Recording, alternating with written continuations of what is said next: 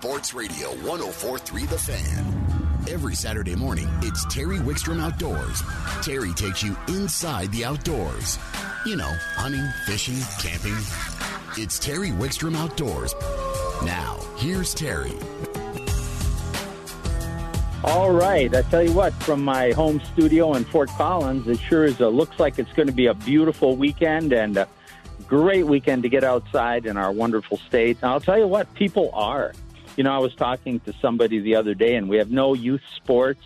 You can't go to a movie. People aren't going out and eating, obviously, yet. And there's just not a lot to keep people inside. And I think even people who haven't regularly done outdoor activities are turning to them, and that's fishing, camping, hiking. And we're going to talk a little bit during the course of the hour and making sure we're respecting the resources as we do that.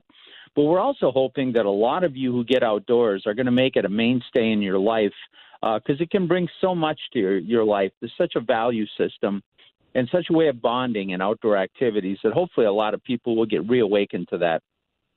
Speaking to outdoors, there's a real outdoor enthusiast going to join us right now. We'll go to the phones. And joining us, he's a Hall of Fame fisherman. He's the host of Lake Commandos Fishing on Television. He's become a very good friend of mine, and that's Steve Pennaz. Good morning, Steve. Good morning, Terry. How are you? You know, I'm doing okay. And I assume you're seeing the same things in Minnesota, that more people are going out than ever before. Is that what you're seeing? You know, fishing licenses are up year to date to over 40% in Minnesota, and I'm hearing that from other states. And what's interesting is you just get out either on the trails or in the woods or on the water, and there's people out. And it's so much fun to see that you see families and friends and things just enjoying the outdoors, and that's really a wonderful thing. Well, and it hasn't totally reflected in retail sales yet. But we've got to remember that the big box stores and even the small dealers were closed for several weeks.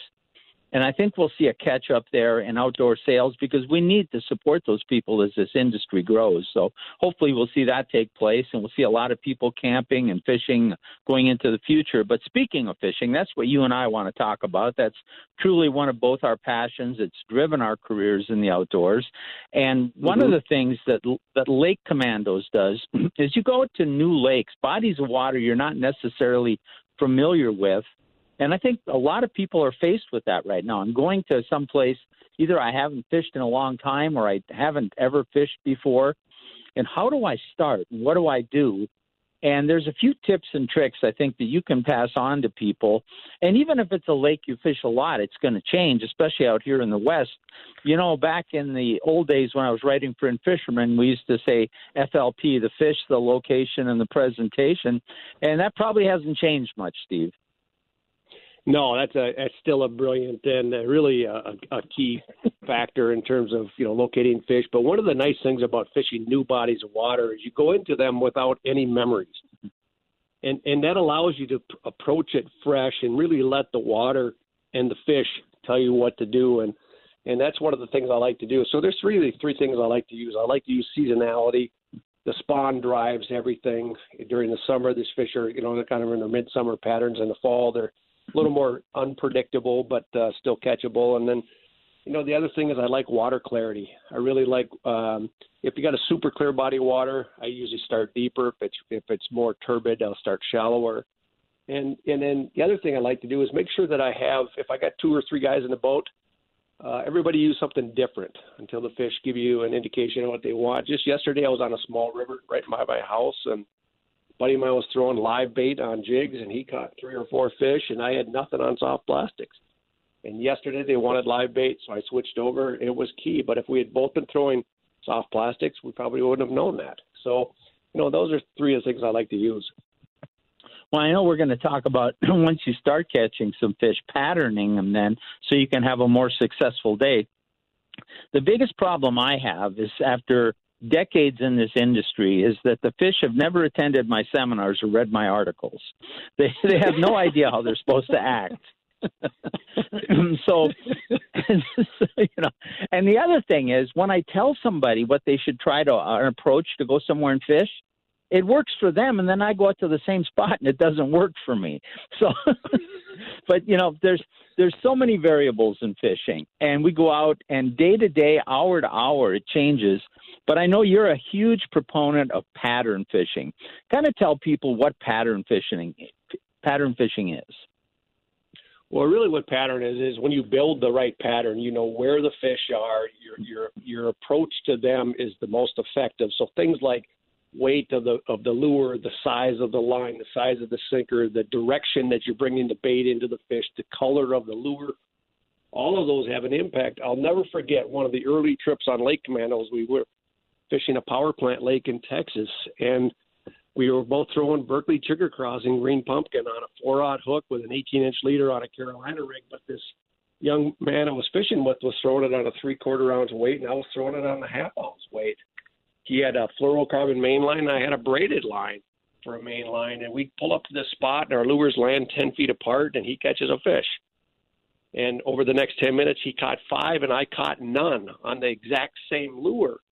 And I turned to the camera. I said, I don't know why this is making a difference, but I switched to a 3/4 ounce weight, and I switched to a braided, or from braided to a fluoro main line, and I caught a fish on the very next cast. So there are those little things that can make big differences. And as you build patterns, you want to look at every element of your presentation and start tweaking them until you start, really developing what the fish want that day. And that's really what it's about, isn't it? You still have to obviously understand probably what's going on with those fish. You have to go to the lake with a little bit of a game plan. Are they in the spawn? Would they typically be shallow this time of the year in this weather? So you need a starting point, even if that's not where you end up. And then you have to find some fish, but then you have to refine what you're doing and having different anglers. Sometimes I've been on trolling. When I used to cover the PWT for In Fisherman, we'd be trolling a huge body of water, and the angler, one angler in the boat, but he'd have, depending on how many lines he could have, he might have 2 or 3 different lures at different depths behind the boat. And as they caught more fish, he would adjust the other lines, not on just one fish, because one fish doesn't probably tell you enough. That could actually almost take you away. You need a little bit of repetition, don't you think? You really do. And the one thing that I found is salmon, particularly, especially in the Great Lakes, they would get it down to a certain color combination on a spoon, and you could have a red spoon with a bright green stripe catching a ton of fish, and you could have a same color spoon with a different color green stripe and not catch a fish on it. They were that particular, and you see some of that in walleye fishing or bass fishing. Not to that extent typically, but it does show you that little tweaks can make a big difference. Well, I'll tell you a quick story. Then I want to get down to maybe breaking down a few smaller lakes and all people. But I had a son, Jeff. He passed away. But Jeff and I used to fish together quite a bit. And Jeff loved to troll, and I loved to jig. So we were out on this lake, and we were fishing for walleyes. And I wanted to jig for him, and he wanted to troll. So finally, he kept bugging me. I said, "Okay, we'll troll for an hour. If we don't get any, we're going back to jigging." And I found we were going to use nightcrawler harnesses with bottom bouncers. And I found this huge, ugly, off-color green spinner blade in my box and put that on his bottom bouncer, thinking no self-respecting walleye would get within 10 feet of it, right? And I put on what I thought would be the best. I don't remember what it was, but, so at least I'd catch a couple fish. Well, after he had 5 and I had none, there was not another blade like that in the world. And it just showed you the little differences, what you said, things can make. It's just amazing. But suppose I'm maybe I'm not a seasoned angler, but I'm approaching a new lake.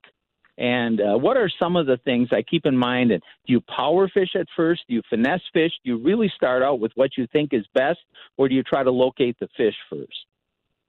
One of the things I'd like to do is ask other anglers if they've been on a body of water. Just go online or talk to someone at a bait shop or a friend and just say, "Hey, I'm going to the lake. I'm not a real seasoned fisherman. Could you provide any tips that would help me get on fish?" And I think the first thing is key is the location. If you're shore fishing or from a boat, to make sure you're kind of in the right zone, because one of the truisms in fishing, you just can't catch anything that isn't there.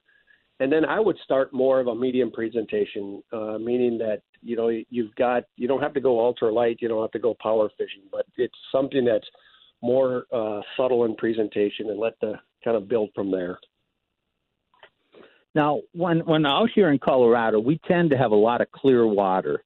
So when it comes to, you talked about going through your choices of presentations. If I'm really searching, I might start with a brighter color.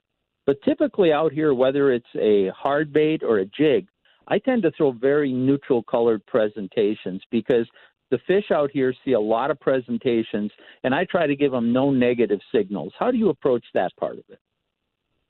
I think that's a great approach. I mean, I think when you have pressured fish, I fish on a lake that gets over 400,000 hours of fishing pressure a year on it. I'm looking out the dock right now, and I see about 15 boats running around in the spots that I fish all the time. And the key is you just need to do things a little bit better. One of the differences between a fish that's eating and a fish that's biting is that there's times when you can trigger a strike, and that's from real erratic actions. If you're out there trying to feed them something like a minnow or something that would just really an insect type thing where it really they have to feed to want it. That's different than triggering strikes. Sometimes when you have an erratic action bait, or you're fishing faster or more aggressively than other people, a lot of times you can trigger bites. So it's almost a reaction like you drag something by your cat, and they turn and jump on it real quick. And actually, if you can trigger strikes, you're going to be more effective than trying to feed fish. No, I think you're totally right. And I think you and I both being avid ice anglers, I think we realize that at times that sometimes when you're downsizing and finessing through the ice and where finesse is the king, that sometimes getting a spoon or something that's making a little more commotion will, if not catch fish, will at least draw fish in and get a reaction. And they're just out of instinct, they'll hit it. I don't know if it's anger or they can't help themselves or what, but it does work. So there's a lot of tips to that. But now you're catching fish. What are the first take us through the aspects of what you look at. Do you look at the depth? Do you look at the color, the weight, the whole presentation? How do you analyze it? It's interesting. If you're fishing a hard bait, say a crankbait, a lot of times if you look at how the fish is hooked, it really helps you figure out if you're on the right pattern. So the fact that you got bit is a good thing. But if that fish is hooked in the top lip by the back hook on the treble, they may have taken a swipe at it and you just had to have good hooks and got lucky that you caught that fish. That's much different than you've got a fish that T-boned the bait and you've got both the front and back hooks in it, or they've completely engulfed the bait. Then you've got a situation where you go, I've got the right bait on, I've got the right color, and so that's something I would stick to. But if I'm starting to catch fish, but they're just pecking at it, that's the thing where I'll start playing with different colors, different sizes, different presentations until I start getting those bites that really indicate that they want to feed on that bait. This is going to be the toughest question. Both of us having fish tournaments, both of us been around filming television where we really had to produce bites on a timeline. You're catching some fish, but it's erratic. You really haven't established anything. When do you move from fish to find fish? That's a tough question because you just never know when those fish are going to turn on or off.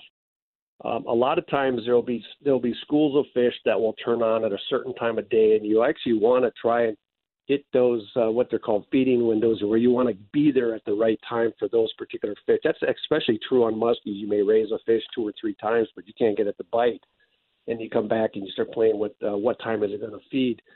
But on those other ones, the nice thing about fishing new bodies of water is without memories, you're not going to sit on a school as often or as long typically as you might if you have memories. I mean, I've heard it a million times. I was here Memorial Weekend last year or 2 years ago, and we really killed them on this spot using this method. Well, that particular season might have been a much earlier spring or a much later spring, and memories can really hamper you in terms of sticking to locations or spots or baits or things that much longer than you should. And so I'll give fish the time, but if I'm not feeling good about it, I'll hopefully have secondary or third spots that I could go to, particularly if there's a lot of boat traffic over the fish that I'm on. Well, I think I want to go circle that right back around what you said earlier about doing some homework. Today with the internet, fishing reports, anglers out there, and even just people out fishing that you can talk to at the boat landing and things, it's really it's really more important than ever to get this information because it's so available, isn't it? It really is. And I think there's been a big difference between even a generation ago when people were catching fish to feed their families. It was more secretive. And of course, that's still there. But I do think that one thing has changed with the generation that are fishing now is they're more free to share their information than even just 10, 15 years ago. And I still struggle with that because I don't want to give away all my spots, but at the same time, if somebody comes up to me and says, "Hey, what are you using?" I'll say, "I'm using this particular bait, this particular color." And I'm fishing a lot, say 12, 15, 18 feet of water, and here's a tip to do it. And it's fun to help people go out and experience success on the water. Yeah, I'm going to go through one last topic, and I know Julie from Colorado Parks and Wildlife is on the line. We will get you in a couple minutes, Julie. We will take plenty of time, I promise, because I want to talk about Steamboat Lake, where you're calling from. But the last thing is, when I get off the water, I try to share with people. You and I have made a career out of that. But I can tell the type of information I need to give an angler if his first question is, what did you catch them on, or is it, what depth were they at? You get that? I get that. Most of the time you can understand at what level they understand fishing by the first question that they ask. And, if they're beginner anglers or younger anglers especially, I really want them to enjoy success. And I'll flat out say, fish this spot and use this bait, and, you should have success. But I do think that the depth is more important than the bait in most cases. No, I do too. And locating the fish, like you said, obviously best. We could talk about this for hours, Steve, and there's so much more I want to go over with you. We need to get you back on the show soon because I want to talk about some new developments and baits and lines and things that you and I have both been experiencing over the last several months and get people up to date. But we are out of time. But I want to thank you for joining me. Folks, I will post a podcast of this on my Facebook page, Terry Wickstrom Outdoors. And Steve, how can people find you if they want to get a hold of you? Best place is just go up on Facebook and like Lake Commandos or my personal page. I think I've eliminated enough guys out there for political posts of late that there's probably room on there as well. But no, I'd love to connect with some of your listeners, and I appreciate the opportunity to be on with you again. And maybe we'll get on the water this year. You never know. We'll see how this COVID thing goes. Oh, I'd love it. I would enjoy it. All right. Thanks, Steve. Hall of Fame angler Steve Panaz, host of Lake Commandos. We'll take a quick time out. Then we're going to talk to Julie from Colorado Parks and Wildlife from Steamboat and cover a number of topics on Terry Wickstrom Outdoors on 104.3 The Fan.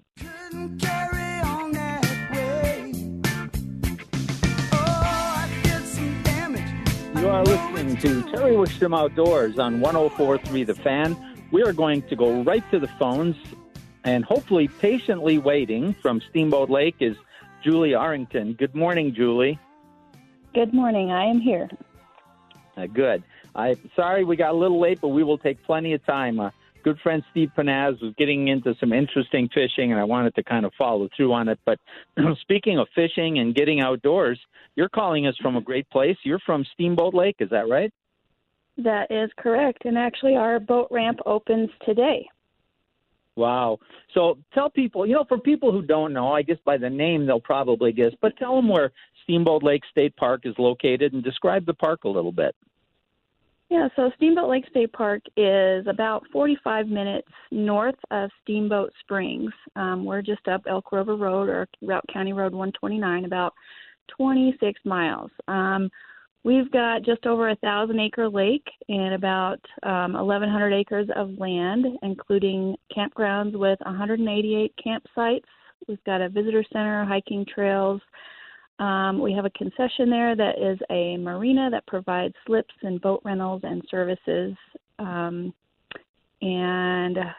lot of just different opportunities for outdoor recreation, including biking, horseback riding, nature study, fishing, and boating.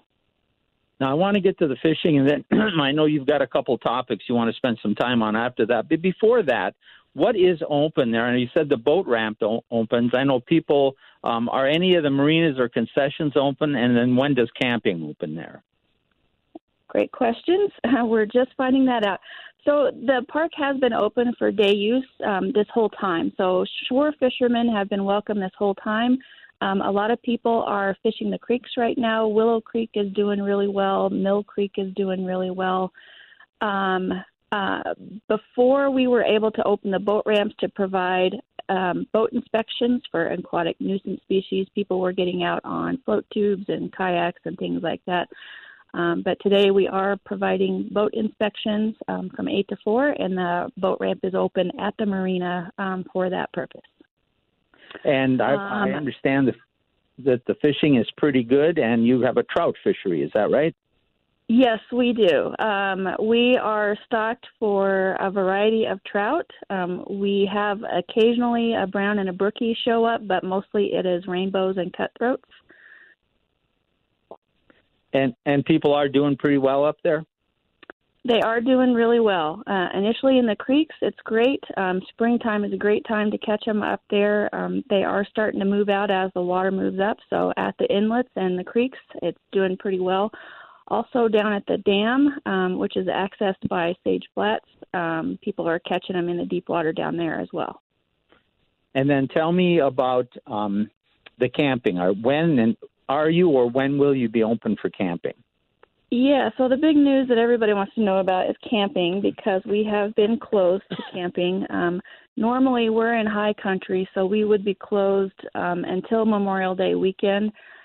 With the governor's announcement that camping is going to start reopening, he asked us to work with our counties to make sure that we were working in accordance to what they were trying to do. And so Routt County, the county that we are in, did have a lodging ban, which also prohibited camping through May 31st.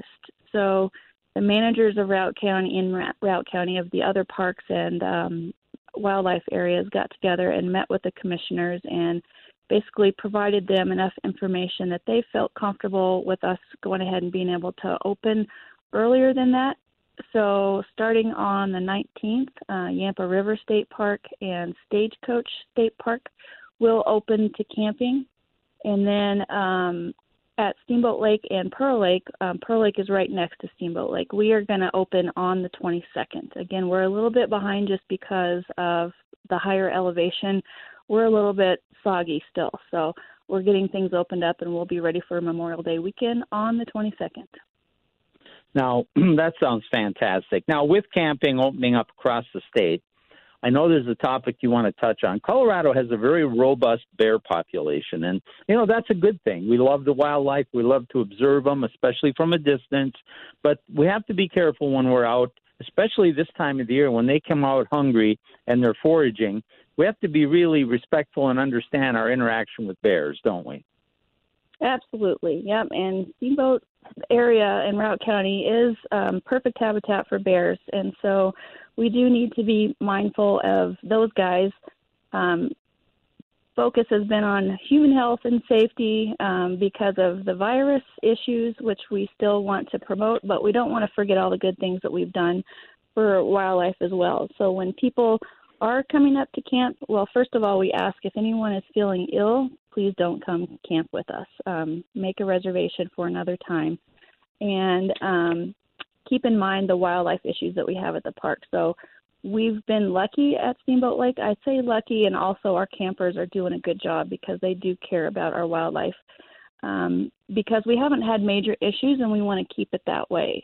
But we are in bear country. So things to remember, though, are you want to really keep a clean camp. No food smells. If you're going to be cooking outside, which most people are, make sure you clean up. Don't leave that burned hot dog on the grill from last night. Make sure you bag it up and put it away. Additionally, we have dumpsters located throughout the campgrounds. They have a latch that will prevent bears from getting into them easily.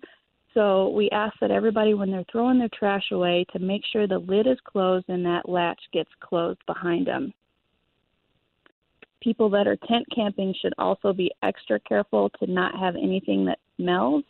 That can even be like toothpaste, deodorant, but definitely, don't take a granola bar in there for a snack for later. Make sure that stuff is all packed up appropriately and put in your car.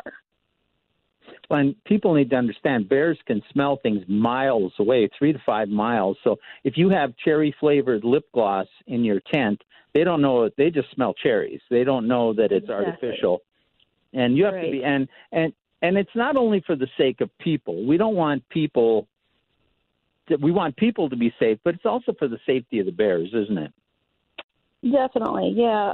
People are our number one priority, honestly. But the way we keep people safe is to keep bears away from them. Bears may not even be aggressive. They may not be, trying to hurt people, but they're a big animal with a lot of things that can hurt people on them, like their big teeth and their big claws. So even if a bear doesn't mean to be aggressive and gets too close to a person, they could hurt a person, and we absolutely don't want that to happen. So our primary goal is to protect people. And then if something does happen, it's fun to watch the bears, but if they become habitually close to people, they have to be euthanized, and you're hurting the bear. So you have to certainly don't ever feed one. Our Yeah. And so it does keep the bear safe because if a bear does become aggressive, unfortunately, our human safety is our priority, so we have to deal with that bear appropriately. So it keeps bears safer by keeping them away from people, so they're not going to be habituated to human food. They're not going to be used to being hanging around people. And then it also keeps them how they're intended to be. They're a wild animal. They're supposed to be out in the woods eating natural foods and not diving into dumpsters and eating human foods. All right, Julie, we are out of time, but you just we've talked a little bit about Steamboat Lake, but we couldn't do justice to the beauty up there. It's just an incredible part of the state, isn't it? It is. It's absolutely gorgeous. We're surrounded by the Zirkles, and we've got a beautiful mountain lake. So come up and see us. Make sure you make a reservation. We get very popular, and reservations are required. So cpwshop.com is a great place to look up where you can make those reservations. Thank you, Julie, and hopefully a lot of people take advantage of your great facility up there. Yeah, definitely. That's Julie Arrington from Steamboat Lake. We're going to take a time out. When we come back, we're going to switch things up, and we're going to talk about some of the other things Colorado Parks and Wildlife does, and that's endangered species projects. And then we're going to, next hour, we have a ton of fishing and some shooting to talk about. All that coming up on Terry Wickstrom Outdoors on 104.3 The Fan.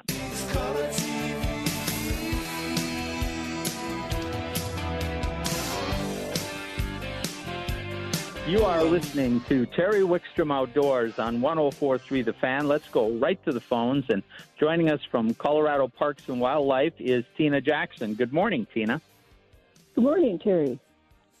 What a beautiful morning. Are you calling us from the metro area? Because it is beautiful up here in Fort Collins. Yeah, I'm in Denver, and it's looking really nice right now. I took my dog for a walk this morning in a rainstorm, but, we never argue about rain here in Colorado. No, and we're looking at some sunny, hot weather, maybe a preview of summer coming up. But, we talk a lot on this show about fishing and hunting and camping and all the things that Colorado Parks and Wildlife does. In fact, Parks and Wildlife has been a partner on this show since 1998. But I think sometimes we need to also talk about the other species, the other programs that parks, both by mandate and by charter, are required to do, and they're important things. And one of those is the endangered species. Tell us a little bit about some of the endangered species projects. What does Parks and Wildlife do with endangered species? Yeah, well, this is a great time to be talking about endangered species. Yesterday was Endangered Species Day, one of those holidays I hope someday we don't have to celebrate anymore. But here at Parks and Wildlife, we're responsible for all of the wildlife species in the state, and that includes over 20 species that are actually listed as endangered, either at the federal or the state level, and another 10 or more that are listed as threatened. And so, our main goal with Parks and Wildlife is to keep more species from being added to those lists. We want to make sure that All the other species in the state don't need those sorts of protections. But once a species reaches that level and needs that protection, we do everything we can to try to recover those species, make it so that they're not facing the threats that put them on those lists, and get them off the list and, moving on their merry species way of just kind of being out there in the world and not needing that additional protection. Well, and I think there's a few reasons for that, and you can correct me if I'm wrong. Number one is we don't want any species to go extinct. We don't even know what impact down the road that could have to our ecosystem, and sometimes there's unintended consequences, but just we love to have the animals to enjoy, no matter what level of the food chain they are or what level we think they're at. They add to our enjoyment we don't want any animal to go extinct. And also, the other thing that a lot of people don't realize, and that's the people who enjoy other animals that aren't on the list, our game in Colorado, our wildlife, whether they're wildlife watchers or hunters.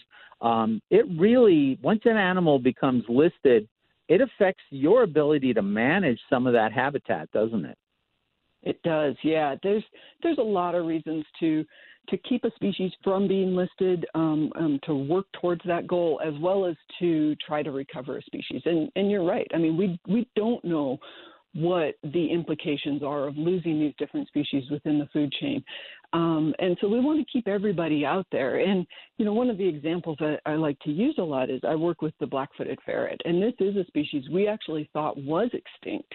And we found a small population up in Wyoming back in the early 80s, and we've worked to recover that species. And we've gone from 8 individuals back then to, we've got probably pushing about 1,000 of them. And the reason the ferret is so important is it's important to its food chain, but it's also the only native ferret to North America. So, we would have lost something really special if we had not worked to get the ferret to the point it is now. Now, I know some of the other species you talked about that you're working with, and jumping mice and bats, people wouldn't think of those. Tell me about those. Yeah, so I have a really strange mix of species that I work with, but 2 of my other listed species are 2 different subspecies of the meadow jumping mouse, the Preble's meadow jumping mouse. If you live here along the Front Range, you've probably heard about them. They're considered threatened throughout their range, which is the Front Range of Colorado and Wyoming. And then just in the last 5 or so years, the New Mexico meadow jumping mouse, which occurs along the southern edge of Colorado, was listed as federally endangered. And it occurs here in Colorado. The heart of its range is in New Mexico, and then also a little bit in Arizona. And so we're working on protecting the riparian areas that those 2 species depend on. One of the really exciting things in the last year, you've probably heard about Fisher's Peak, our new state park here in the next year or 2 down in the southern part of the state. As we were getting ready, learning more about that property, we actually found out we have New Mexico meadow jumping mice on that property. So, we are taking the mouse into consideration as we develop that property for recreational uses. And then I also work with all of our native bat species, and 2 of those species are currently being reviewed for federal listing, and both of those are because of a disease that's impacting bats across North America called white nose syndrome. So we're working with the federal agencies to pull together information and see if they do need those additional protections and what we can do to work with that process. Now, the last question I have for you, Tina, we're all experiencing this COVID thing, and you mentioned bats, and we know there's these rumors flying that it may have developed in China and bats, and we talk about the first. Is there any indication either way that COVID is having an effect, or is there an effect or a benefit from any of these animals in the research for COVID? Yeah, so it was really interesting when the whole coronavirus thing started here in the U.S. I thought, I'm going to have to work from home and do all these other things. Well, then we started looking into it a little bit more, and researchers with some of the wildlife health groups started looking. Both black-footed ferrets and bats are species that we're actually concerned about giving COVID to them. And you mentioned bats and the potential that this came out of bats in Asia. And it is possible, it is likely that happened. Bats in parts of the world are reservoirs for these very different diseases. And that's a really interesting research question because the bats seem to do just fine with it. And as we study the bats and the diseases that they have, we can actually learn more about how we can treat them in us and how we can keep from having problems. Ferrets are a different story when it comes to COVID, and part of that is that genetic bottleneck they went through. And they're very susceptible to things like human influenza and SARS-CoV-1, which is closely related to the one we're dealing with now. And so we're very concerned about the ferrets in the world getting this coronavirus. And the importance of that is we have most of our ferrets that we use for release come out of captive populations. And so all of those captive facilities are now taking extra precautions to make sure that they don't bring in COVID into those captive environments because we're not quite sure how those ferrets would be able to handle that. Well, another reason to protect species because they may give us clues as we develop things for this, and it shows you how important endangered species are. Tina, we are out of time, but really interesting. I'm sure there's information on the CPW website. Am I right?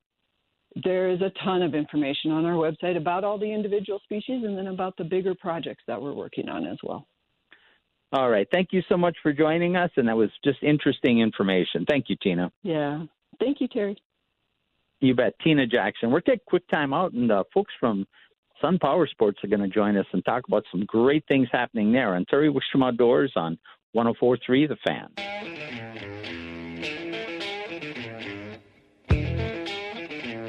You're listening to Terry Wickstrom Outdoors on 104.3 The Fan. We're going to go right to the phones, and joining us from Sun Power Sports is Mark Kite. Good morning, Mark. Hey, good morning, Terry. You know, Mark, with everybody, I mentioned this earlier in the show, there's no youth sports going on. You can't go to a movie theater or even out to dinner, and people are just hungry for things to do, and they're really turning to the outdoors in Colorado and finding ways to get out, even people that haven't done it for years or maybe have never done it before, and they're looking for ways to recreate outdoors. Well, OHV vehicles and motorcycles really play into that, don't they? Yeah, they do. It is just crazy. You're absolutely right. All the once we got to open up our showroom floor, which was 2 Saturdays ago, it really is just you just cannot believe the influx of Coloradans in here, doing their thing and getting ready to go outdoors. Whether it's on the lakes or camping or all of that stuff. So we're just seeing it's crazy. We're very, very, very busy right now, which is it's just great to see. Well, and one of the things we're fortunate in Colorado is we have so much federal and state land that's actually set aside for recreation. We have just trails that are motorized recreation everywhere throughout the state.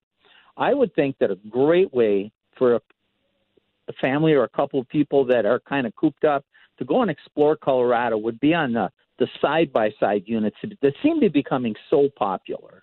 Yeah, there's no question. A lot of the new side-by-sides, that are out this year are really, really cool. Lots of upgrades, and it probably is our number one selling, unit right now, as people start to get back out, into the world and do their thing. So, yeah, there's no question. The side-by-side market is just phenomenal, and we're doing a ton of side-by-side business right now. It's just, yeah, lots of cool stuff going on. What are some of the side-by-sides that seem to be popular in some of the brands you carry? Yeah, absolutely. So, probably the hottest selling, side-by-sides, the Polaris RZR, and a lot of the 72-inch turbo stuff is really, really popular right now. And then on the flip side is, the Can-Am stuff. Can-Am makes a comparable model in a 72-inch Maverick that's also a turbo. And so you see a lot of that stuff going on right now is a lot of the turbo stuff. We're doing a lot of that. But, I got to be honest, we it's such a full gamut. We do, that's probably the number one selling models, but we do a ton of side-by-side stuff for, the outdoorsman, the hunter, the fisher that's more utilitarian, with full cabs. They got heat and air conditioning in them nowadays, and so it's just amazing how, all of our brands here have really stepped up their game with product. What are some of the other types of vehicles and brands that you do carry there? Yeah, so we do a full line of Honda, Kawasaki, Can-Am, Polaris. We do Sea-Doo. We do Spider. We do Slingshot. We do Hammerhead go-karts. And, of course, our standalone brand, Harley-Davidson. So we do Harley as well. One last question I have for you. I've noticed some press releases from Colorado Parks and Wildlife, and there's still been some issues with OHV registrations, the offices being closed or open. Do you do OHV registrations right on site there? We do, and I'll tell you, when I talk about the influx of people coming to the dealership, ironically, Tuesday we will have OHV stickers back here. We do sell OHV stickers. We're currently out. We had an influx yesterday of about 75 people buying OHV stickers yesterday here at the dealership, but we absolutely are a retailer of OHV, and you can buy your OHV stickers right here at Sun Enterprises. All right, my friend, how do they find you? Yeah, you can find us on the web at sunent.com or sunharleydavidson.com, or you can find us, I-25 to the 84th Avenue exit, get off on 84th, go east 2 blocks to Pearl, and just come up Pearl to about 89th, and 5-acre campus. You can't miss us. And it's beautiful, a great selection, good people, and we know you're taking all the necessary. For the showroom is open with all the necessary precautions. And a lot of your bikes are staged outside, so you can come and see them there without even having to go in, right? Yeah, just a real quick point on that. That's a super great point. We take it very, very seriously. We're disinfecting. We're one of the only retail businesses that I've been to where we have masks for people. We have gloves. We have hand sanitizer at the doors. So we're doing our part to try to keep everybody healthy, both customers and employees both. All right. And my friend, I'm glad to hear business is good and the public is supporting you. We need that, and we need different ways to recreate in the outdoors. Thank you, Mark. All right. Thank you, Terry. You bet. Mark Kite from Sun. Sun's been a partner to the show for, going back to the early 2000s, both this and my television show. And, I talked to all my partners this week, and we'll be talking more about them as we get into the show, too. And they've all been so supportive, and they've all been reaching out to the public and doing the right things. By the way, I want to remind everybody to follow us on Facebook, Terry Wickstrom Outdoors. We always post a few of the podcasts after the show on our Facebook page. We post links to our YouTube channel. If you're starting out fishing in Colorado, you're going to find tons of information by just scrolling down my Facebook page, and also by going to my YouTube channel, The Best of Fishing with Terry Wickstrom. Even though we traveled from the Arctic Circle to the equator, about half the shows were filmed right here in our backyard within a day's drive of Denver. So there's lots of great places to go and information on how to fish. So that's Terry Wickstrom Outdoors on Facebook and The Best of Fishing with Terry Wickstrom on YouTube. Speaking of fishing, we're going to take a time out. When we come back, Nate Zielinski is going to join us and talk walleye fishing on Terry Wickstrom Outdoors on 104.3 The Fan.